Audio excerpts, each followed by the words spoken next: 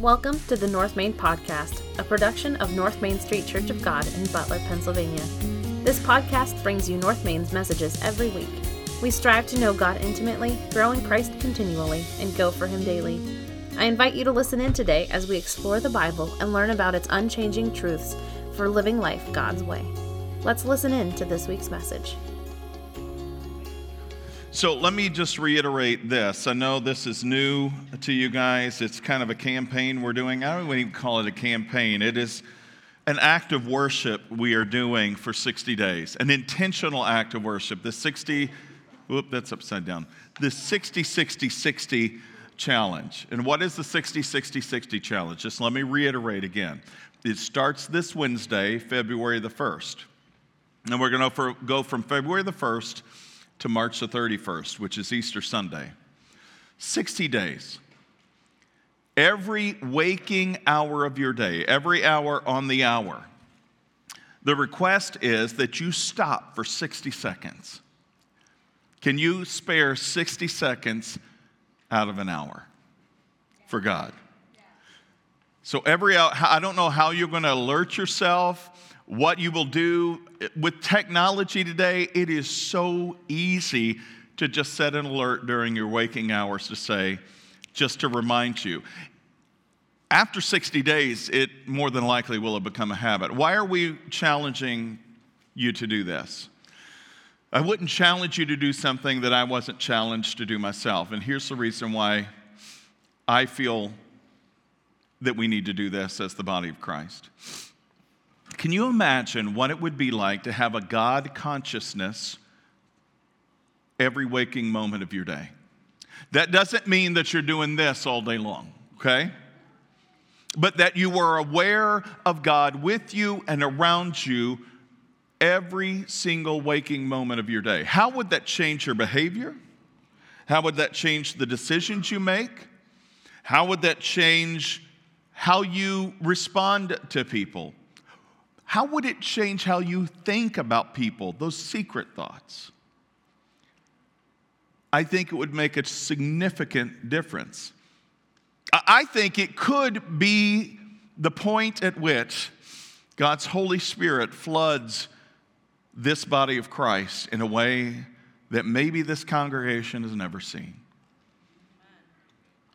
Maybe in a way that would be the epicenter of a Godquake that could go out from this place into the various locations each and every one of us go, live, dwell, play,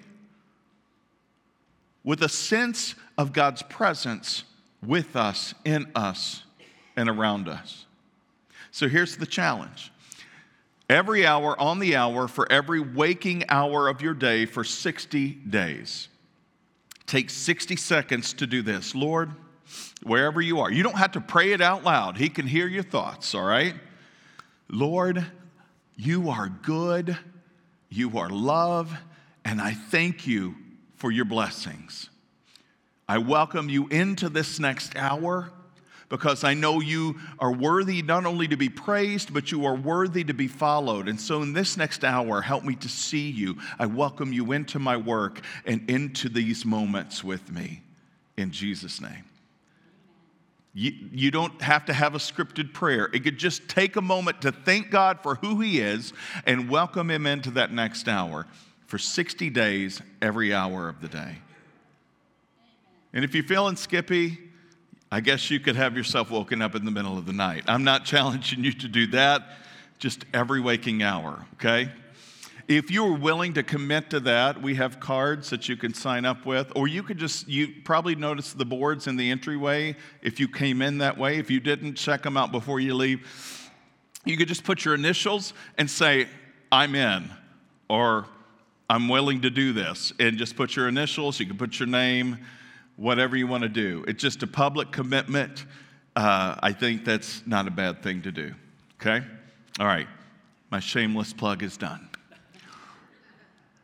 We're closing up a series today on goodness. Now, goodness is our theme for the whole year, but this month has been specifically two sides of the same coin, looking at goodness as being and doing, okay? You cannot separate the one from the other. Now, you can, and our culture and the rest of the world has done this. You can do good without being good, but you cannot be good and not do good. Do you catch what I'm saying? There are a lot of people that do a lot of good things, but deep inside are not really good in their very nature. Why is that? Because we believe, as image bearers of the one true God of heaven and earth, that we are to reflect the goodness of God through our lives, and we cannot do that apart from the Holy Spirit taking residence in this body. How does that happen? That happens first through faith and belief in Jesus Christ as God's one and only Son. That He is God's Son and that God raised Him from the dead.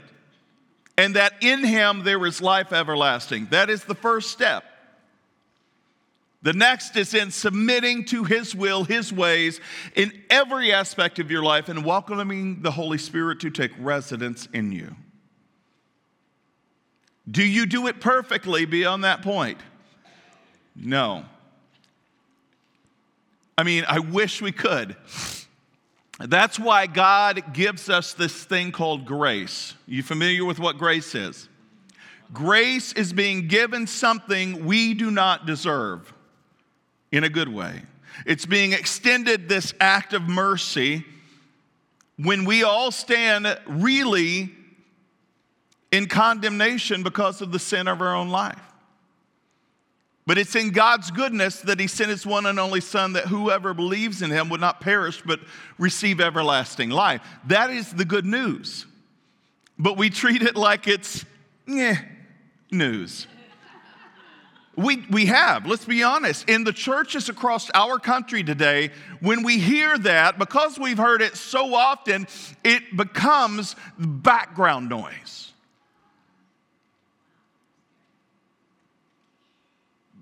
But do you realize the power in those words from Jesus to Nicodemus? For God loved the world so much. How much did He love the world? A bunch. And God's bunch is greater than our bunch. God loved the world so much that He gave His one and only Son. Who was His Son again? How do we know that? Well, we have in our Gospels accounts of the birth of Christ, of the birth of Jesus. You can say, well, it's a fictional book. Why should I believe a fictional book? Can I ask you what makes you think it's fictional? See, a lot of people make accusations against faith and against Christianity and against the Bible when they've never really pushed in to know if it's fiction or not. I used to think, actually, I grew up in the church. But I've told you before, when I got to college to study the ministry is when the foundations of my faith got shaken. When I studied ministry and the Bible. I'd grown up in Sunday school, VBS, you name it. When the doors were open, my mom and I were there from age 11 on. It was a part of our life. But it wasn't until I got to college to actually study the Word of God that I had everything I had been raised with challenged. Well, that doesn't seem right. You grew up in the church and then you got to college to study ministry and then you got challenged? Yes, because it's an epidemic and a problem within our congregations that we skirt the main issues and deal with fluff. And the reason it's a soapbox for me because I don't know why I wasn't taught the hard things of truth and of faith growing up in my youth group, in the church, in the services, revivals. We call them revivals. It's just really a long week of preaching. Back when I was a kid. If it was truly revival, something would have changed, right? But I can remember, I am way off on a tangent. I haven't even gotten into the introduction. Please forgive me. I'll get to this in just a second. We'll make it good. All right? But I'm truly desirous of a move of God. I would like to think you are too. But see, here's the thing. I don't know if we know what a move of God actually looks like. We can read about, if you're a student of history, and some of you are like, oh, history, don't even go there. I wasn't either until I started studying the Word of God. And then I started studying world history to see, all right, tell me how this works out in the Old Testament if I'm looking at secular culture, historical accounts, and you see so many cross sections there, you're like, oh, I see some pieces coming together. Anyway, you look through all of that and you read the accounts of not only in the Bible, but the great revivals in the last 2,000 years. Do you know how they started? They started somebody running around going, hoodly, hoodly, hoo. No, they started through prayer. People who were truly so desperate for a move of God that they didn't know where else to go but on their knees.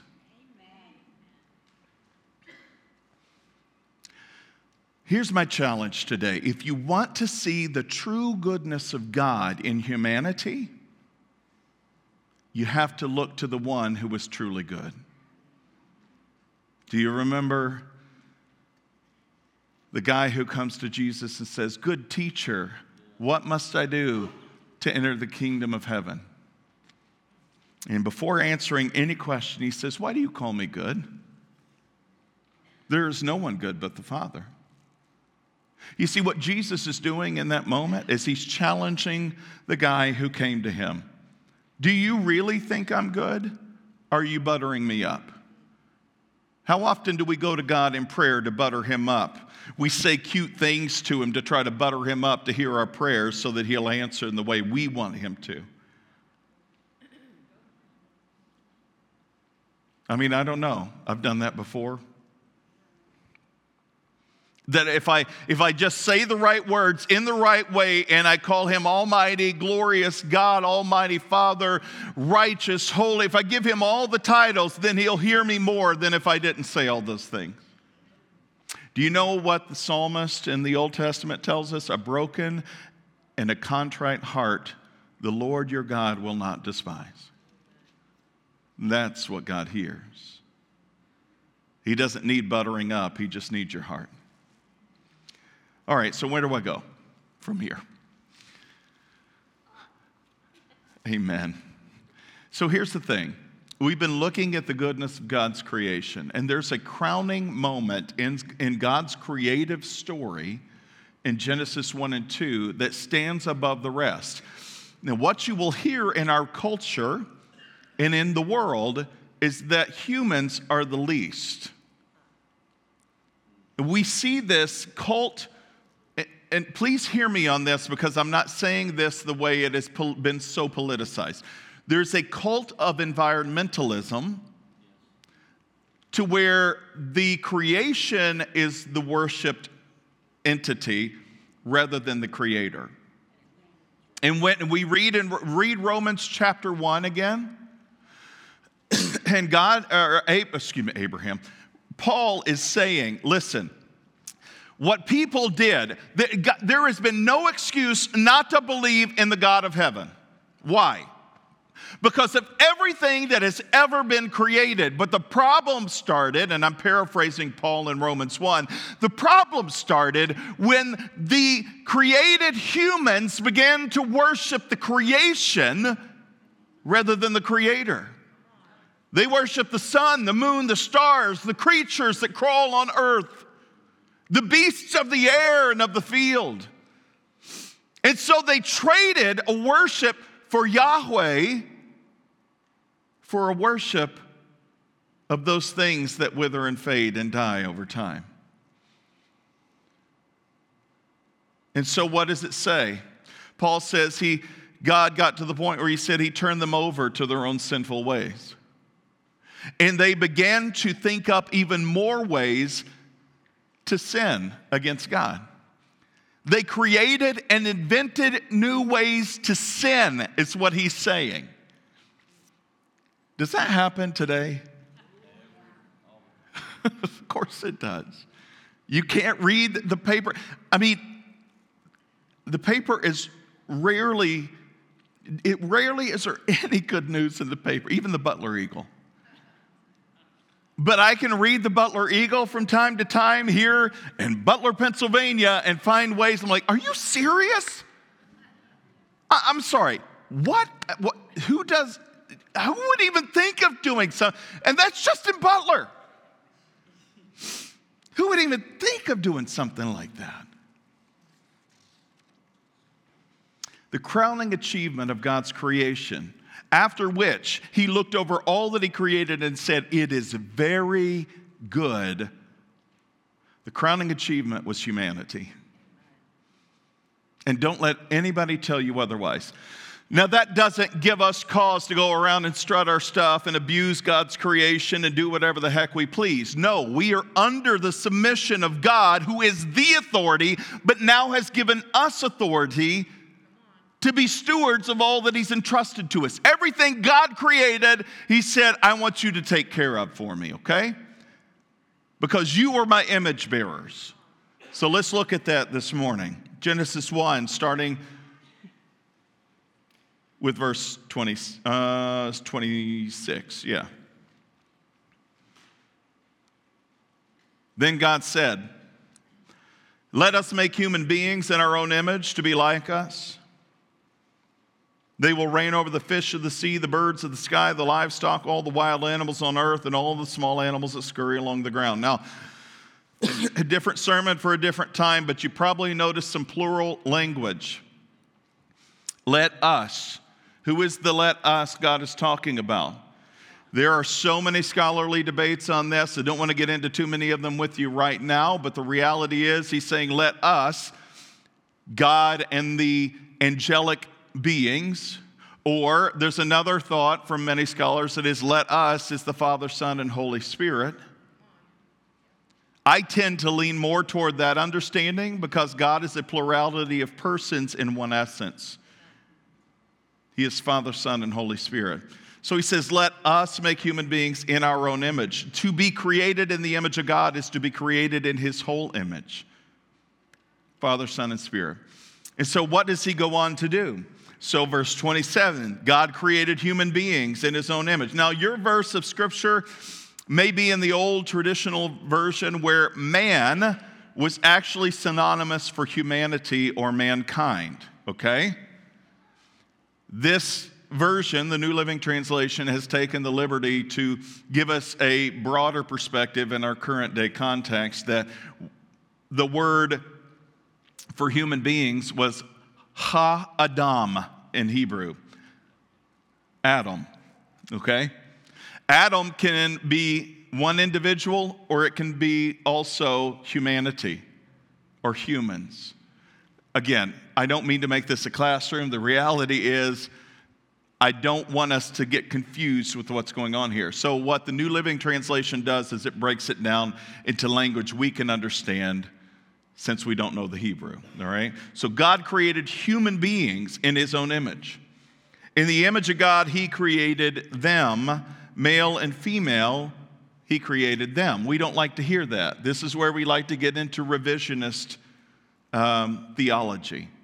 And I promise you, it happens in seminaries all across this nation. But I digress. Verse 28, then God blessed them, the first humans, and said, be fruitful and multiply. We love that part.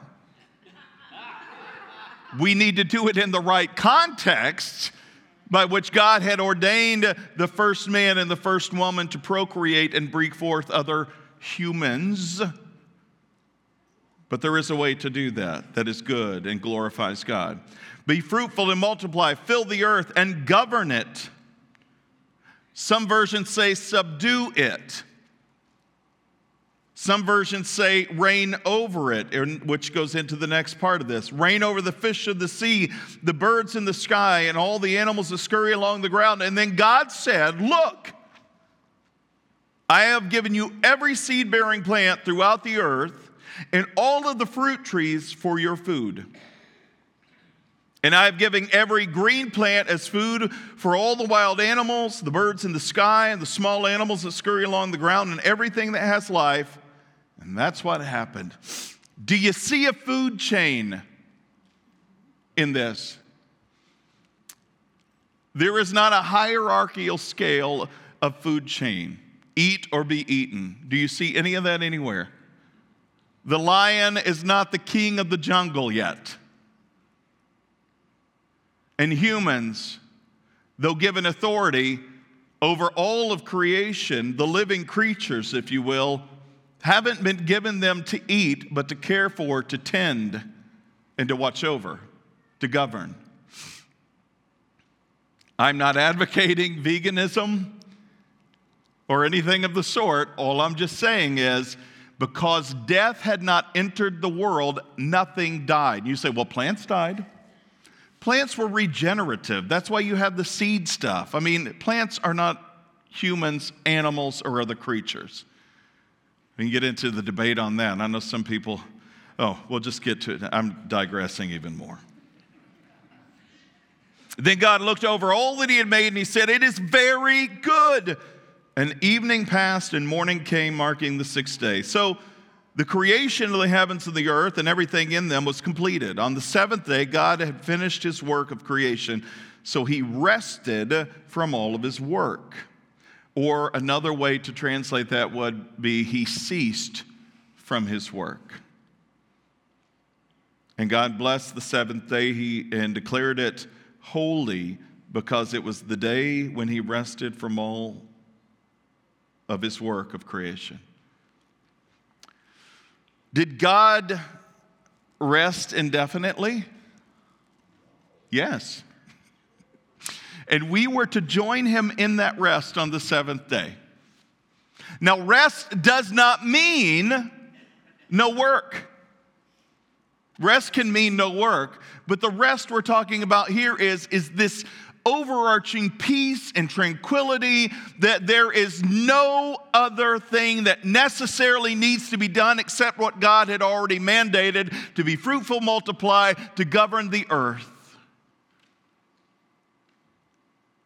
In a state of rest, peace, and tranquility. In all of the goodness of God and what he had created, as his good image bearers, we are to be the ones who live eternally in his rest. And guess what happens? We decide God's best isn't good enough for us, as we often do as human beings, and we try to search for something better than God's best. And when we do that, we not only come to the end of what God said is good, we actually step into what God says is not good. Thus setting in motion this thing called sin and death, which we will talk about next month.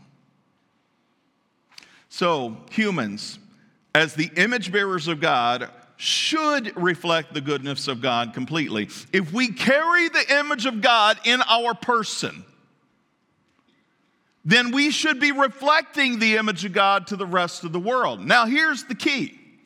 All people are image bearers of God. All people have always been image bearers of God. But when sin entered the world, that image became distorted. And I think I've used this analogy for you in this setting before. It's like, you know those mirrors you hang on the back of your door? Ladies, you probably know this when you're fixing your hair and all that stuff. And you got these huge full-length mirrors. Now imagine somebody has hit that mirror. It is shattered, but it's still in the frame. And when you look, you see your image, but it is now broken into a million different pieces. You can make out who you are somewhat, but you don't see it with full clarity. That's what happened when sin entered the world. And the only way to restore the mirror back to the perfect quality it was is to receive Christ. When Christ comes into your life, the mirror is fixed. The image and the reflection of him should come through as light to the rest of the world around us. So what does it mean to be created in the image of God? You're saying, okay, well, God is the image of God. What is that? So what does God look like? Well, we are told in John chapter 4, God is spirit. So what does the Spirit look like? And so what does that even, and so we start to really snowball into all of these wonderful questions about what the image of God is. There's a word in Latin that this had come to be known as, and it's called the Imago Dei. Imago Dei, or the image of God. Genesis 1:27, when it talks about the Imago Dei, we are talking about the image of God in humanity.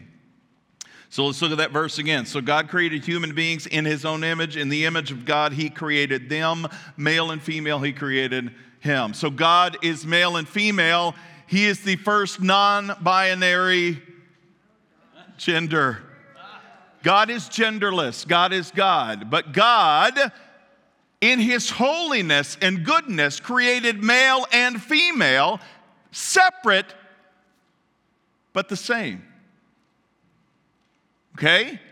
There are very unique characteristics between male and female. Do you know that God has those very unique characteristics in his whole person?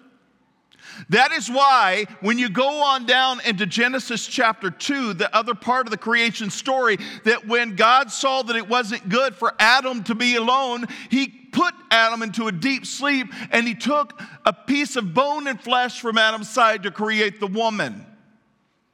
So Adam would no longer be alone. And when Adam woke up and he saw this woman, he said, "She is now bone of my bone and flesh of my flesh." He is signifying the uniqueness, but also the similarity of who he is with what he sees that God has created from his own flesh. And what does it say at the end of chapter 2? That a man shall leave his father and mother and cleave or cling to his wife, and the two shall become what? Thus reflecting the image of God in the unity of man and woman together in holy matrimony. Amen. But we've tossed that aside as if it's something that's deplorable as well. Another sermon for another time, just to make people mad. So, God created human beings in his own image. Male and female, he created them. And when they are joined together, they are to reflect the perfect image of God. What God has joined together, let what? No one separate. In an article in Christianity.com, it's explained that the term Imago Dei is a theological term applied uniquely to humans. Hear me on this, which denotes a symbolic relation between God and humanity. The term has its roots, again, in Genesis 1:27, wherein God created man in his own image. The scriptural passage does not mean that God is in human form, but rather that humans are in the image of God in their moral, spiritual, and intellectual nature. Thus, humans mirror God's divinity in their ability to actualize the unique qualities with which they have been endowed and which make them different from all other creatures. Rational structure, complete centeredness, creative freedom, a possibility for self-actualization, and the ability for self-transcendence. Now, what does all of that mean? We are unique from the rest of the created order. I don't care how close in the DNA structure we are to an ape or a monkey or a chimpanzee. There are distinct differences within the human genome that stand well apart from the ape genome. They are so distinctive, in fact, that we can not only self-actualize, we know that we are transcendent from the rest of the creation. Now, we often use the term transcendent to reference God, but there is a transcendence in regard to humanity, in that we are above the other creatures. Why? Because God has given us charge over them. There is a sense of responsibility by which we were entrusted by the one and true God of all heaven and earth that helps us transcend the rest of the created order.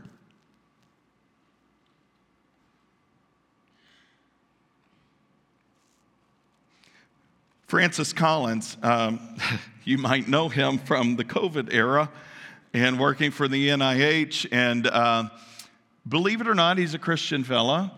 He's got some different ways of thinking about biology and those kind of things. But he wrote a book called The Language of God. I read this many years ago. I thought it was extremely intriguing because what he learned on the Human Genome Project. The Human Genome Project is this. It's where they officially, over decades, were able to map the human DNA structure. They figured out the human genome. I mean, this was a monumental thing, to say the least. But in his book, The Language of God, he says, the human genome consists of all the DNA of our species, the hereditary code of life. This newly revealed text was 3 billion letters long. Okay? The human genome, 3 billion letters long. And it was written in a strange cryptographic 4-letter code. Such is the amazing complexity of the information carried within each cell of the human body that a live reading of the code at a rate of 1 letter per second would take 31 years, even if reading continued day and night, nonstop, in one cell. Printing these letters out in regular font size on normal bond paper and binding them together could result in a tower the height of the Washington Monument. The letters of the DNA molecule in one of your cells, if written out in code in regular font on regular 8.5 by 11 paper, would be a stack of paper as tall as the Washington Monument.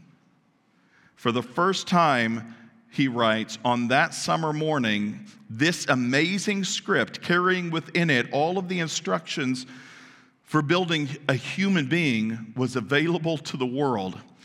And he says, if you read on in there, how stunned at the design that was imprinted on the human being. You can say, well, there's DNA in other human or on other creatures as well. Of course there is. Thus, reflecting this designer who put everything together. But the one with which he gave trust over the rest of the creation were the ones who were to bear his image.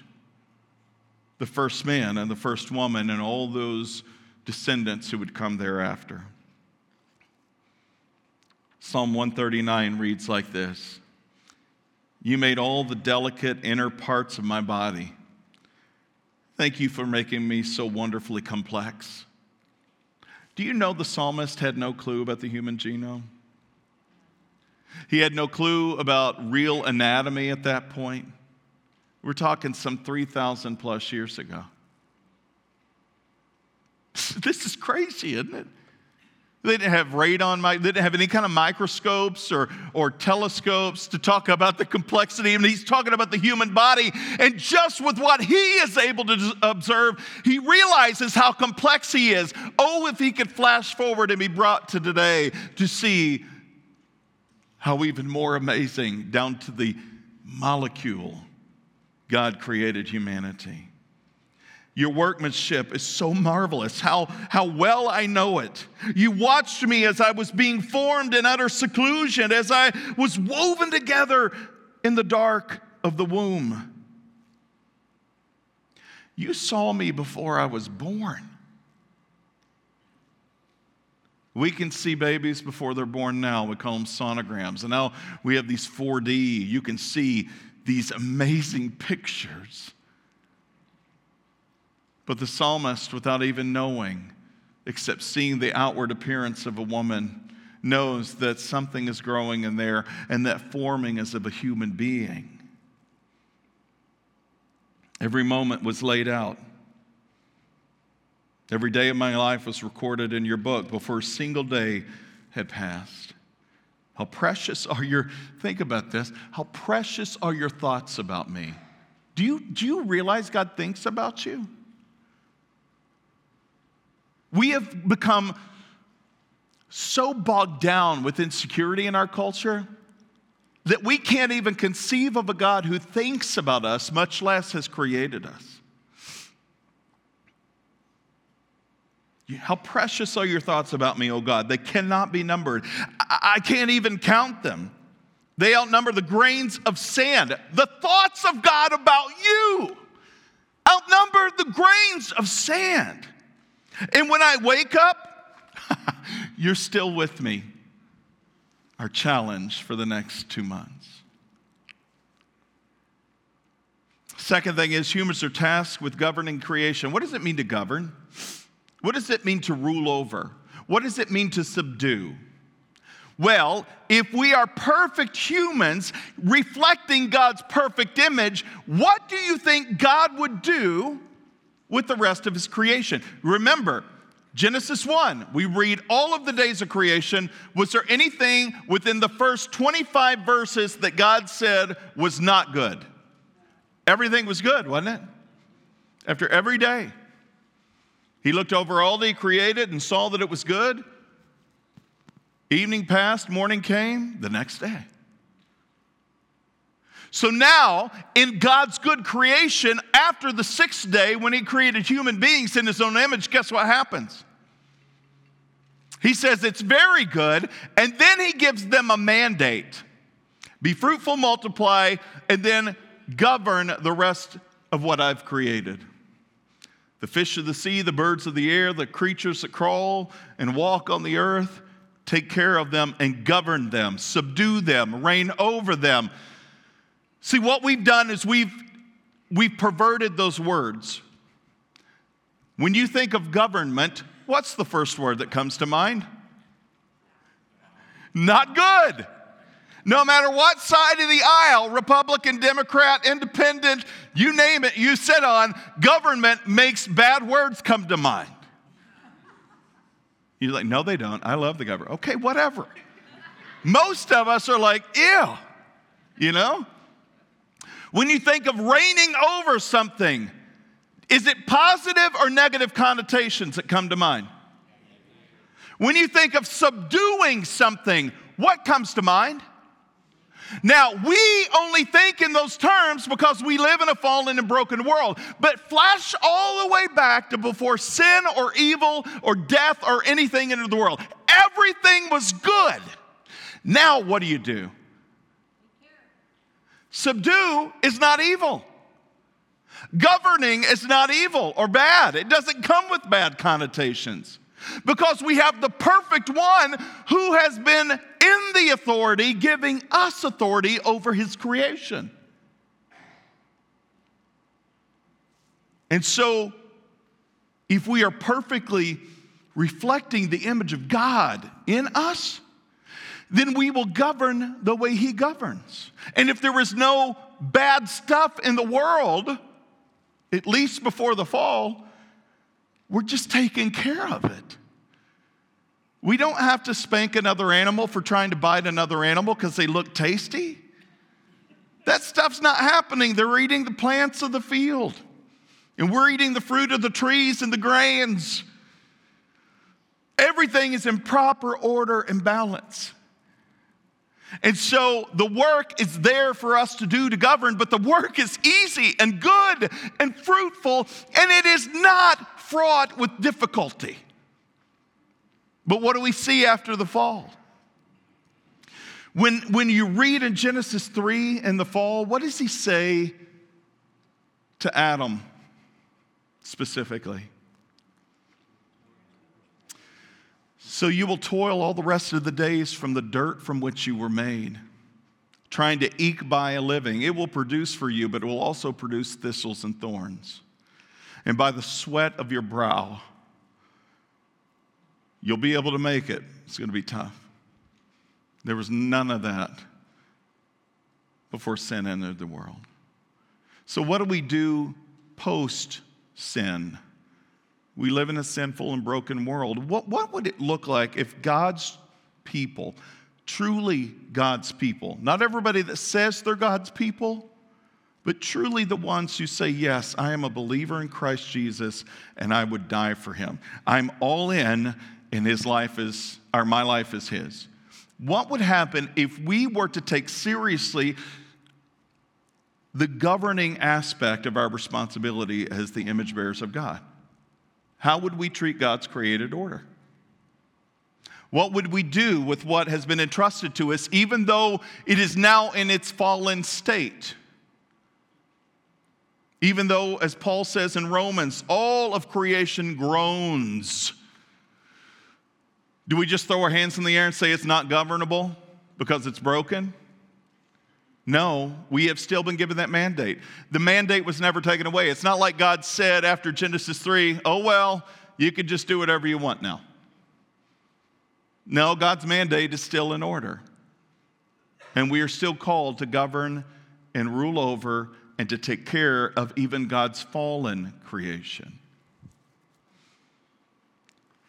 Do you know it got so bad in Genesis 6 that all thoughts of human beings were so corrupt and evil that God determined, I need to wipe out every living thing on the land. Genesis 6 is where we get the flood. We get the calling of Noah as the one righteous man and his family members. Noah's to build the ark where all the animals, creatures, he didn't have to go round them up. We are told they came. God put that homing beacon in every one of those creatures to come to the right place at the right time. And so Noah boarded the boat at the right time with all the animals, his family, sealed it up, and for nearly a year, they were on this boat as the world floods, as all of life is wiped out. And when they get off the boat, after that year's time, Genesis 9 says this, God blessed Noah and his sons, and he told them, listen to this, be fruitful and multiply and fill the earth. All the animals of the earth and the birds of the sky, all the small animals that scurry along the ground and the fish in the sea will look on you with fear and terror. Do you notice something different from the first account of creation to the second account of repopulation? The animals in the perfectness of the garden were to be governed by Adam and Eve and their descendants. The animals were not afraid of the humans. The humans were not afraid of the animals. And now, since the fall and the starting over after the flood, all of the creatures that humans are to govern will live in fear of humans. There's still a brokenness after the flood. I have placed them, he says, in your power. Now, he's not saying I've placed them in your power to abuse, to curse, to beat down, but I've placed them in your power and under your authority. I have given them to you for food, just as I have given you grain and vegetables. Do you see a difference from the first created order to the repopulation of the earth? So hunters, feel blessed. But you must never eat any meat that still has the lifeblood in it. Do you know what that means? Before the flood, do you know what people were doing? And people in some pagan cultures did in Jesus' time and still do today? They drink the blood from a living animal.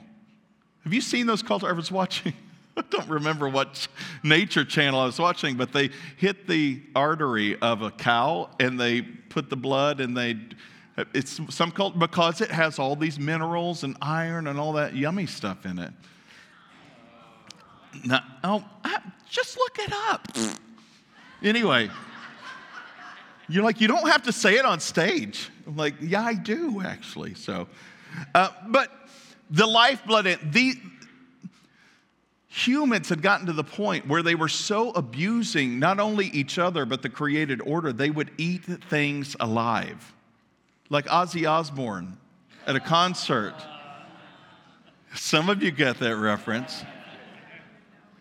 these pagan rituals of taking the lifeblood of another creature and drinking its blood as if to gain the powers of that creature. It's pagan, it's sadistic, it's evil, it's satanic. But humans are the capstone of God's creation. Read with me, or I don't think we have it on the screen, I apologize. Psalm 8. I love this. Listen to this. O Lord our God, your majestic name fills the earth. Your glory is higher than the heavens. You have taught children and infants to tell of your strength. Jesus uses these, unless you become like one of these little ones, you cannot enter the kingdom of heaven. Silencing your enemies and all who oppose you. He's saying the lips of children speak so much truth that it silences other people. Have your kids ever silenced you? You're like, where did they get that? In a good way, not a bad way, but in a good way. They are super wise. Verse 3. When I look at the night sky and see the work of your fingers, the moon, the stars that you set in place, what are mere mortals that you should even think about them? So David, the psalmist who is writing this, what are human beings that you should even care for them? He's laying out in the open expanses at night. And picture him gazing up at the night sky.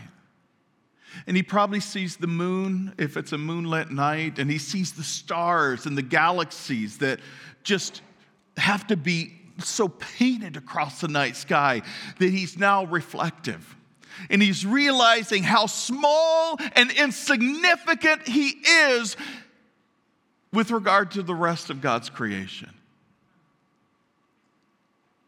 And he's stupefied in that moment. Who am I, God, that you even think about me? Have you ever asked that question? I'm one of over how many billions of people on the earth that live right now? Who am I that you could even think? See, we can't even conceive of a God that can think a million thoughts about us at the same time he's thinking a million thoughts about somebody else, or even a billion somebody else's. Because our God is so small in our own eyes. How small is your God? Or dare I ask, how big is your God? Because if your God is only as big as your own conception of him, you're worshiping too small a God.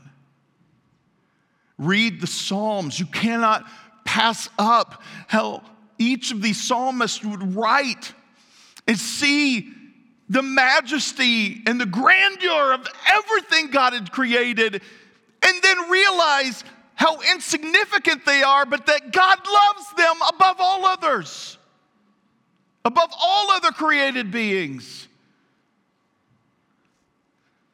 Yet you made them a little lower than God. Some of us read that a little lower than the angels. Did you know the actual Hebrew is Elohim?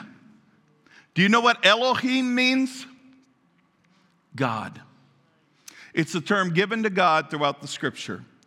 Now, there's a term given to other pagan gods as well, which is why when Moses is at the burning bush and the burning bush voice comes out and says, I am the God of your father Abraham, Isaac, and Jacob.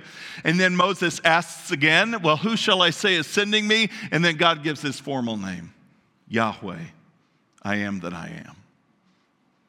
I'm no other Elohim. I am the Elohim. And so the psalmist, David, is writing, you made us a little lower than yourselves, but you crowned us with glory and honor. How has God crowned humans with glory and honor? By bearing his image in us. You gave them charge of everything you made, putting all things under their authority, the flocks and the herds and all the wild animals, the birds of the sky, the fish of the sea. Do you hear echoes of the creation in the psalmist's words? Everything that swims in the ocean currents, Lord. O Lord, our Lord, Your majestic name fills the earth.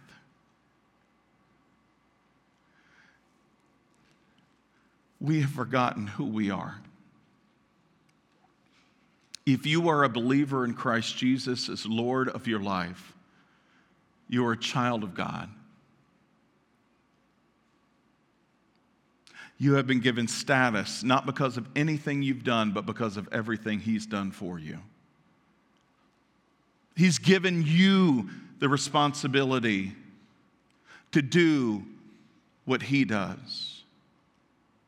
Jesus even says in His healing ministry to the disciples, you know the things you've seen me do? You will do even greater things than I've done. But we don't believe it. Because we don't believe anything about ourselves except all the bad things we've been told we are and the bad things we tell ourselves. Church, hear me. When we say God loves you, it's not just off the cuff. It's not just some nice sentiment that we throw out there. To say you are loved by God is the most important and special thing you could be ever told, but it is the most important and special thing you can ever understand. And it will take a lifetime to understand that. And if you haven't started, you need to start now. It's not when you're on your deathbed, it's right now.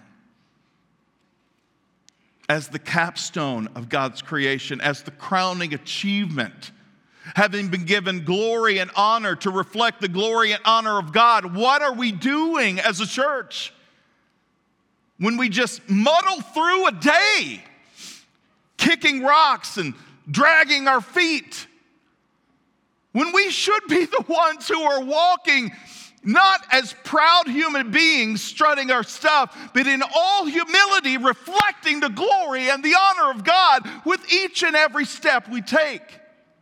Our lives should be reflective of the image of God in everything we do.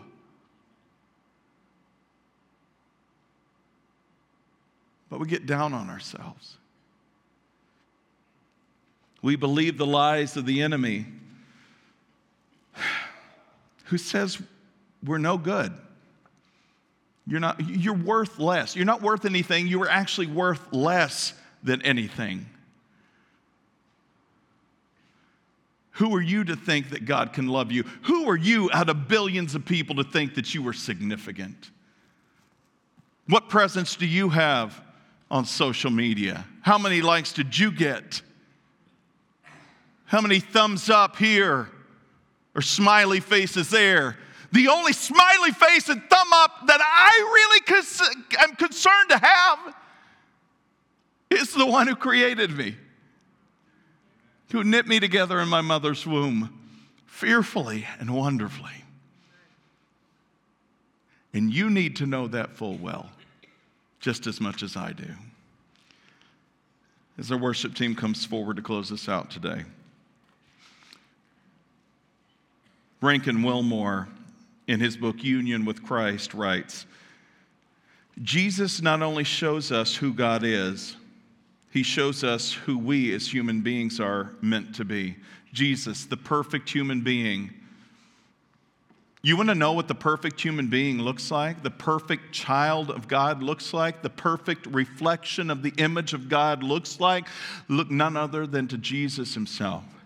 Jesus is the perfect image of God, not defaced by sin. Philosopher Peter Kraft writes, we are half men, but He is perfect man. We are inhuman humans. He is perfect humanity. We are alienated from ourselves. He is perfectly Himself. He is more us than we are. Colossians 1:15 also tells us that in Jesus Christ, the nature of humanity as our Creator intended it has been fully revealed. This explains why Blaise Pascal once said, not only do we only know God through Jesus Christ, but we only know ourselves through Jesus Christ. Or as Karl Barth wrote, Jesus is the real man. And what does real man look like? Look at Jesus. What is a human being supposed to be? Jesus reflected what true humanity, reflecting God's image, was supposed to look like. And in Christ, you can be that too. I don't know where you are today, as I've mentioned before, but God is waiting for you to truly take up the calling He has placed right in front of you. Well, I don't know what His calling is, Brandon. Yes, you do. It is to follow Him. Well, how and where? Are you in His Word? Are you fully submitted to Him in every area of your life? Are you truly all in? Because if you're halfway in, you will be as confused as you were the first day. The ones who are truly on fire for Christ have left the past in the past and have stepped into newness of life with Jesus Christ, and they have embraced Him recklessly and have said, there's no other place I can be but in your presence, and I will pursue you wherever that presence goes. God loves you. He created you with purpose and meaning. He gave you life, not just as kind of I guess I can make them. He gave you life because He says, I want them. I love them. They are going to be awesome. And maybe you say, I haven't been awesome up to this point. There's always today. You cannot be awesome apart from God. You can be good, but that goodness is temporary. The eternal goodness only comes through a relationship with Christ Jesus, or being completely sold out, saying, maybe you're a believer in Christ and you're like, I have been just muddling through. I feel like that lukewarm church. What is it? Laodicea. I'm not hot or cold. I'm just blah. Don't be just blah anymore. Read Psalm 8. Embrace those words of David and live into what He has created you to be. Let's pray. Lord, I was raised as a kid in the church and told that God doesn't create junk. Just a funny take on the specialness of who we are in your eyes. But it's true. Each and every person is fearfully and wonderfully made, but they need to know that. They need to know that. And the only way they can know that is through Jesus Christ. Lord, in this place, move and work. Let your Holy Spirit penetrate the hearts and the lives of those here to show them their true worth in you. We ask this in Jesus' name. Amen. Thanks for joining us this week. Check back next week as we dig deeper and go further in our understanding of God's Word. Make sure to visit us on our website, www.northmaincog.org, where you can learn more about us. If you found value in today's message, we'd appreciate a rating on iTunes, or if you'd simply tell a friend about the show, that would be helpful too. Donating to the ongoing ministry of North Main is easy. Just go to our website and click on the Give tab at the top of the screen. Thanks for listening. We look forward to you joining us again next week.